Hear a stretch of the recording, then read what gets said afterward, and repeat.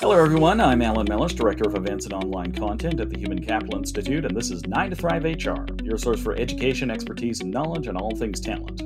If you just can't get enough of this kind of thing, be sure to check us out at hci.org for more amazing free content like this. And also, if you want to make a real investment in your personal development this year, learn about our highly interactive virtual conference schedule at hci.org/conferences. Today's episode of the podcast is brought to you by our sponsor, Catalytic. You can learn more about them at catalytic.com. And my guest today is Sean Chow, CEO and co-founder of Catalytic. Sean, welcome to 9 to Thrive. Thank you, Alan. It's a pleasure to be here, and thank you for having me. So diving right in, we're here to talk about technology and upskilling and all of these different things. So let's start off. It's always helpful, I think, to define a few things. What do we mean by upskilling, and why is it so relevant right now for HR professionals and also everybody in the workplace? So I think upskilling, when I think about the term, when Catalytic thinks about the term upskilling, we're really focused on taking business users and giving them additional skills. And in the context of Catalytic, we're really talking about taking business users and giving them skills to be able to start creating some software solutions that traditionally you would have developers do. So the broad definition for upskilling is really just improving someone's skills, but we're really focused on the set of technical skills necessary for building out solutions. Right. And that's an interesting frontier here because it's, somebody might be an accountant or any number of professions, and they're, instead of just telling software developers what they need, we're actually now talking about getting them much more intimately involved in the creative process. So I guess, how does that work? Are they learning to code? What are they doing there? Yeah, that's a great question. I mean, if you take a step back and think about the problem that we're solving, it's really coming at it from both the supply and demand side. From a supply side, the fundamental problem is that there's way more demand for software solutions and for software to be built than there are developers. And so that's kind of one angle to come at it. But at the same time, from the upskilling perspective, you also have a lot of people who are really interested with doing something in addition to whatever it is they're doing, or they're already dabbling a lot in technology and they've already kind of become these ad hoc citizen developers. So you just want to give them better tools to be able to continue doing what they kind of naturally want to do in any case. So if you think about why that's important in today's context, a lot of it is coming down to the trend toward automation. And the interest in automation has got a lot of knowledge workers really thinking about how they can continue to add value to their employers, how they can continue to add value to their own resume. And a lot of it is taking their domain expertise and learning how to directly apply that domain expertise to something you just mentioned, which is, why translate that to a software developer if they're able to solve some of the problems directly? Absolutely. And we put on a lot of recruiting focused conferences and events and everything. And you're absolutely right that the demand for new software is certainly outstripping the supply for software developers, and has been for, 30 years or so, it seems like. So this problem is by no means new, but it sounds like there's some changes or new developments in the technology that are making it easier for professionals to add these skills to their existing arsenal and then deploy them as a way of developing the kind of software tools that they and the people they work with want to use. Yeah, I think there's two interesting trends that dovetail really nicely. One is something that Catalytic we have nothing to do with, which is just that the average worker's technical aptitude is much, much higher today than it was, let's say, 10 or definitely 20 years ago. So 20 years ago, I remember, you would have to help people understand how to use their mouse. And you were answering some very remedial desktop questions. But today, the average worker is coming in, they're very sophisticated, they're very savvy in their day-to-day life. They use a lot of technology. They're really comfortable with websites. A lot of them are dabbling with advanced topics already in their own personal technology. So they might be using Siri shortcuts. They might have created some home automation. So just the general level of technical capabilities across the workforce has increased tremendously over the past 2 decades. Now that dovetails perfectly to a trend that we do, in fact, control and are pushing for at Catalytic, which is platforms that actually come at this from the other perspective. If one is skills are increasing, the other, the catalytic value add is how do we actually make platforms so that they're ever easier.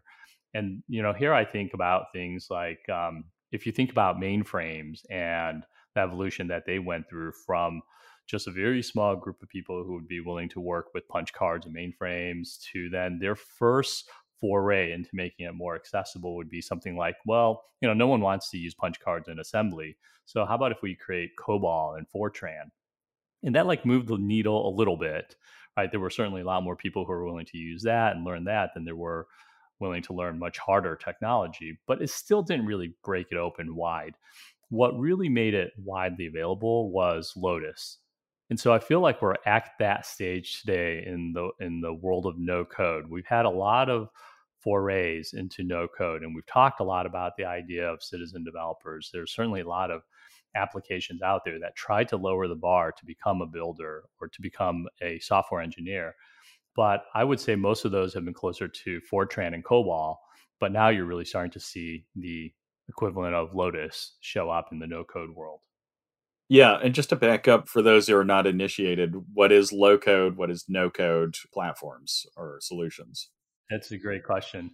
And people tend to use them interchangeably. A lot of people just kind of smash them up, and I do. A lot of times you'll hear people say no code, low code, but we do actually think of them as slightly different. And different people have different definitions for it. The definition that I typically use is no code is really targeted toward people who are comfortable with Excel spreadsheets, but not scripting. And so it's really designed to enable this citizen developer class of business users. Low code, on the other hand, is really targeted toward people who are more comfortable with scripting. They may not be professional developers, but they're more comfortable getting into scripting, and they might have worked on some programming in Salesforce. So they might be Salesforce admins. Maybe they use HubSpot. Or maybe they've done a lot of scripting at the command shell level, so maybe some IT administrators. So that's one definition of low code. The other definition of low code that we don't really use that much at Catalytic, but I know is definitely out there, are platforms that are designed to help developers get more leverage. And so sometimes when we talk about low code, it's not really oriented toward or targeted towards citizen developers, but it's really targeted toward making developers more productive.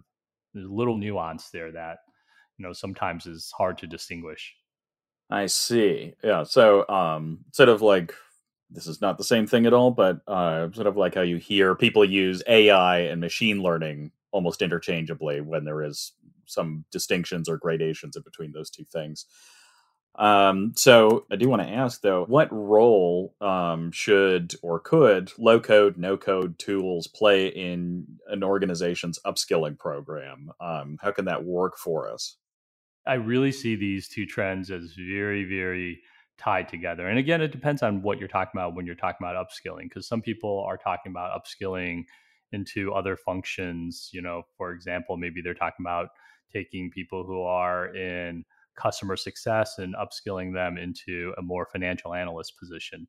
And that's not really the set of things that Catalytic is generally focused on. But if we're talking about where we see most upskilling initiatives, it's really how do we tech enable our current business users? How do we actually upskill them into people who are able to create digital solutions?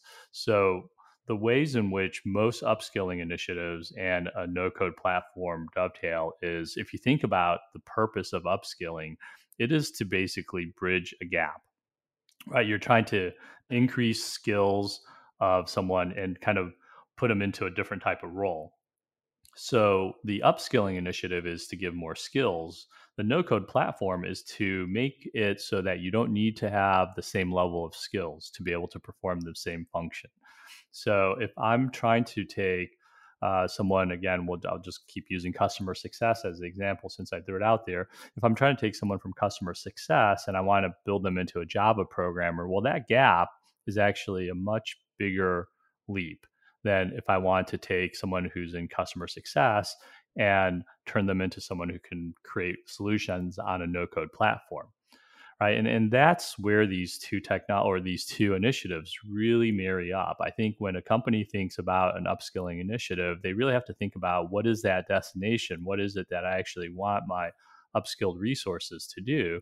And then also put on that employee hat and say, what is my upskilled resource going to be able to do out there in the marketplace?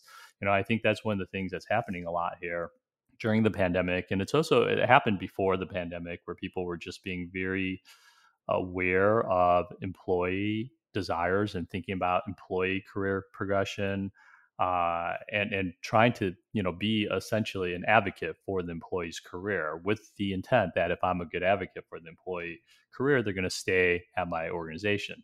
And so if you think about giving employees different skills, they can get to a no code state much faster. They can get productive and they have output to show much faster than if they're going to go through the slog to become a Java developer, which is a much, much longer journey and much harder. Yeah, and so that kind of leads me to my next question is, for HR's world in particular, what are some good examples of use cases for workflows and automation within HR? Oh, I mean, man, within HR, if you think about HR, it's an interesting function because on one hand, it's anchored in almost every HR organization. It's anchored by some sort of HRIS system, whether it's an old PeopleSoft implementation, Workday, SAP, whatever the case. There's almost always some sort of HRIS system, and as much as possible, people want to do everything inside of that system. And I think that's largely the right answer. You've made a huge investment in this huge ERP implementation and you want to leverage it. But in almost every HR organization I've seen, that's never the case. It's always one big HRIS system and then 100 point solutions, right? And 100 custom apps. And when you break down a lot of the custom apps and when you break down a lot of the point solutions, a lot of them do have a very simple pattern or series of patterns. And the patterns are oftentimes something like a workflow enabled form. So, a form where someone submits information, let's say a vacation request, and then a set of activities that have to take place after that. Maybe it's just people authorizing approvals. Maybe it rolls into a report. Maybe it requires some paperwork to be filled out, templates to be, populated. But there's typically a lot of these activities that are sparked by a form. And if you just think about that basic pattern, it exists so much within HR. And that's the exact kind of thing that a no coder can tackle very, very quickly on a platform such as Catalytic. Yeah, the HR being one of those functions where there is probably in all organizations, it might be in different spots of HR, but there's always going to be some low hanging fruit that's ready to be automated by a more entrepreneurial minded HR employee. Yeah, absolutely. I mean, just like riffing on that pattern, you could get into things that are very structured and formal, like a vacation request. You can get into quick employee performance reviews. You can do, things like perks that people have or electing people. I mean, the numbers of point solutions and examples that do this are really countless. And again, organizations invest a lot of time and energy into creating what I think of as a lot of custom apps, and they tie up a lot of IT resources for these that they really don't need to, because there are things that you are really a poor fit for citizen developers to do that you do truly need professional developers to do. So a lot of this is about like allocating work better and being able to think about the things where, if I'm a software developer and I need to spend most of my time trying to learn about what the business is doing, then odds are that's the exact kind of work that is actually better off if I give the business a no code platform and allow them to actually build. And I can just be a governance function, versus if I'm spending my time building something where it's more strategic and it's really, I have to engage with the business, obviously, but I'm not just sitting here acting as a mapping function for business telling me what I need to build. Yeah, absolutely. I think it sort of falls into the paradigm of when there's a lower resolution solution needed, it doesn't need somebody who spent years, developing their skills in Java or one of these other languages, when it could be done by somebody who's just augmented their existing skill set, and then they use their knowledge as an HR person or a finance person to put something together that is that gets the job done.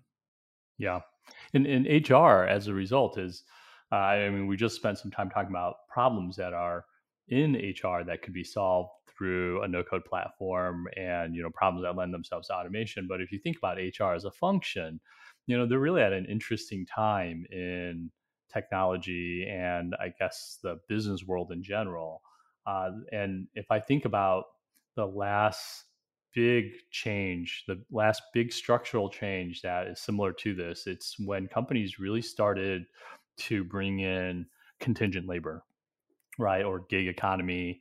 And I happen to know that really well because, I helped start Fieldglass and I was a CTO there. So that's an old trend that I definitely got to witness firsthand.